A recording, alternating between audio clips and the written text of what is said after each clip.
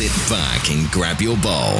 You're listening to Cereal Talk with DJ Schroep. DJ Schroep. Welcome to a new segment that I'd like to call Social Cereal. Now, it's not going to be all the news, the latest happenings, ins and outs.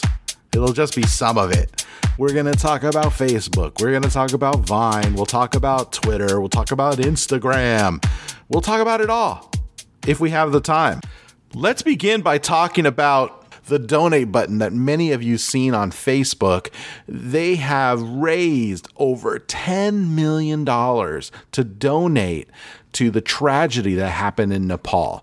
They're just showing that the power of that donate now button and the ease of use that someone can just click a button if they're connected to their accounts can instantly make a donation. And I think that not only is this going to be a powerful tool for donations, but it could also be something that Facebook could utilize for giant sponsorship opportunities. If they want to sell a new car or something, they could probably figure out a way to target you.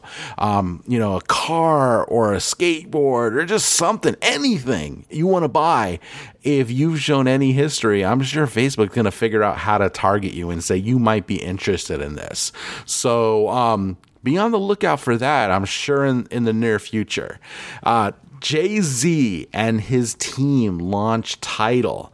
It's for many of you don't know, it's a music app, and what they promise is a higher amount of royalties for artists. And they basically, we've created this by the artist for the artist deal. It fell flat. According to the BGR scale, it is now below 700 on the charts in terms of downloads. And I think the announcement fell flat. They had people like Nicki Minaj and Madonna and Jack White trotted them all out on a stage and said, look at this new app. It's so cool. You're going to want to download it. And new artists, you're going to want to come and be a part of this. Well, that's not the way this works. If Tidal's looking for exclusivity, they're not going to find it. If an artist can use a shotgun approach to promote their upcoming or new album, they're going to say, we're giving it to everybody. And we're not going to give it just exclusively to Tidal because Jay-Z and Beyonce said so. So it seems a bit naive. We'll see where it goes in terms of competing with some of the bigger services and even some of the streaming ones. I think it's by no coincidence that in the month of April, Pandora and Spotify have actually increased the number of downloads they've had. So I think what Tidal did was actually put more noise around the music space, which I guess is not a bad thing. When people said, if I got to buy stuff, maybe I'll just stream it on Pandora, or maybe, I'll stream it on Spotify or whatever. But it looks like they've at least helped the music app industry bring some noise. On another note, Snapchat, they introduced emojis as a way of categorizing friends. So they've come out with a few things. The heart means, that person is your number one best friend. You share the most with them. They have an emoji that has sunglasses, one that's smiling. They have a flame. It's a very convoluted system. So the sunglasses, it's one of your best friends is their best friend, and the smiling one is their best friend is, you know what? I don't even know. I'd like to think that Snapchat knows what the heck they're doing, but, I don't understand this. I sat down and tried to figure out what all these emojis mean and how they help me categorize my friends. I gave up. You're going to look at my snaps. I'm going to look at yours, and we'll just take it from there. I don't care if you're my number one best friend or I share with you the most. It just seems kind of lame. I don't need to know. I think the only time I need to know when someone's important to me or not is maybe in LinkedIn, where, this is your number one connection and these are people who are connected to them, and et cetera, et cetera. I think in other social apps, it doesn't really matter. you're either my friend, follower, or you're not. That's the way I look at it. Switching gears, Foursquare, they have a problem. Employees are bailing. So some insider information: if an employee hasn't left, it's mostly because they haven't found the right gig. And that's a quote, a strong quote from an insider close to the situation, which was originally reported on Mashable.com. So despite recent speculations about a Yahoo buyout, that rumor was quickly shot down, and the management of Foursquare doesn't have any immediate plans to be acquired. Maybe they should be exploring those plans to get the heck out. They've been trying to compete with the social media big boys like Facebook and Twitter. And I think it's a little naive to show that think that they can. So, taking a step back, when I was a campus ambassador for Foursquare at UCLA, it was back when they were first starting to really kind of get a foothold and they were getting really popular. And, I felt that there was a real disorganization and not even a real dedication to promote their app at the different campuses. I mean, they sent me a couple shirts. They sent me some stickers to put up, and encouraged me to go to local businesses to put stickers in the window that says you can check in here. And that was about it. I didn't get much communication from them for the several months that I was doing it. I went to local businesses. I got stickers put up. I gave away T-shirts. I started a Foursquare group, and then the program ended, and I didn't hear anything. I didn't get a thank you. I didn't get a good job. They just didn't. I guess maybe whoever was running that program just disappeared. They went MIA. But anyway, the 36-year-old entrepreneur who runs Foursquare now, Crowley, rumors are is that he's exhausted from the last 6 years of sprinting and trying to make Foursquare viable in the social media space. They've switched gears. They've switched strategies. And he's not going anywhere, at least in the near future, because he doesn't want to send a message to those employees who are looking for a way out.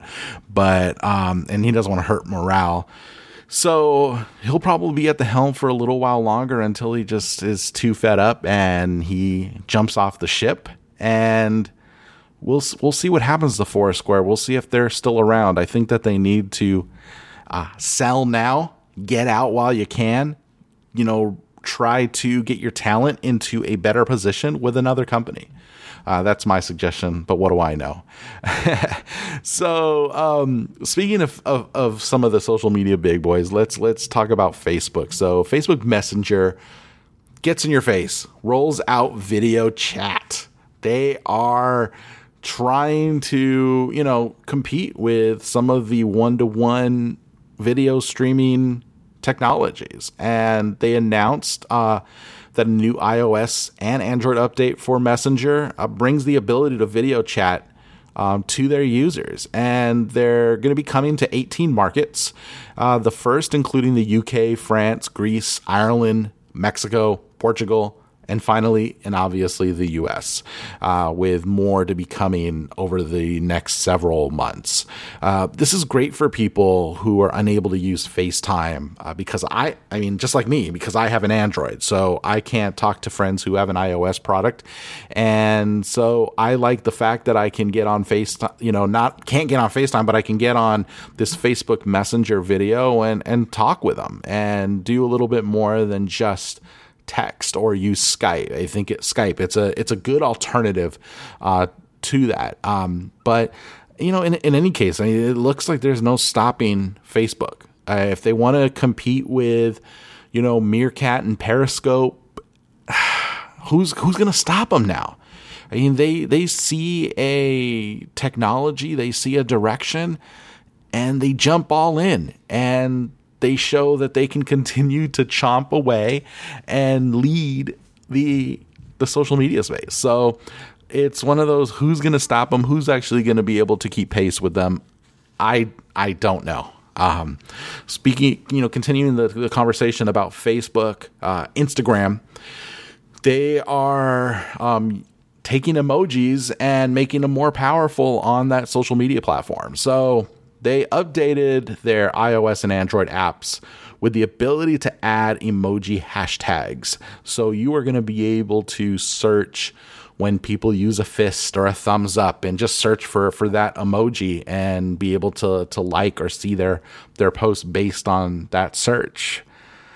I don't know. It's a great tech feature. I don't necessarily know if I want to think about searching for a certain emoji and try to look that up to see if there's anything viable for me to look at. But maybe people have more time on their hands, or maybe this is just another feature that they're just rolling out and saying, hey, here you go. We've been working on it. Look what we can do. It's not necessarily, like I said, it's not necessarily exciting for me. Moving on to Twitter, the Bluebird, weak earnings, some bad earnings, and some folks are taking two different stances within Twitter. One is, hey, we're moving, we're on a roll. The co-founder Ev Williams believes that the company is currently quote unquote on a roll where product development is concerned. On the other side, the earnings report was leaked on Twitter, and it drove the stock down over the day to down 18%. So unfortunately, the leader Costello was not able to really pull up that nosedive, and he admitted the results were mixed and that he was very disappointed in the revenue numbers, and he knows that they underperformed against expectations.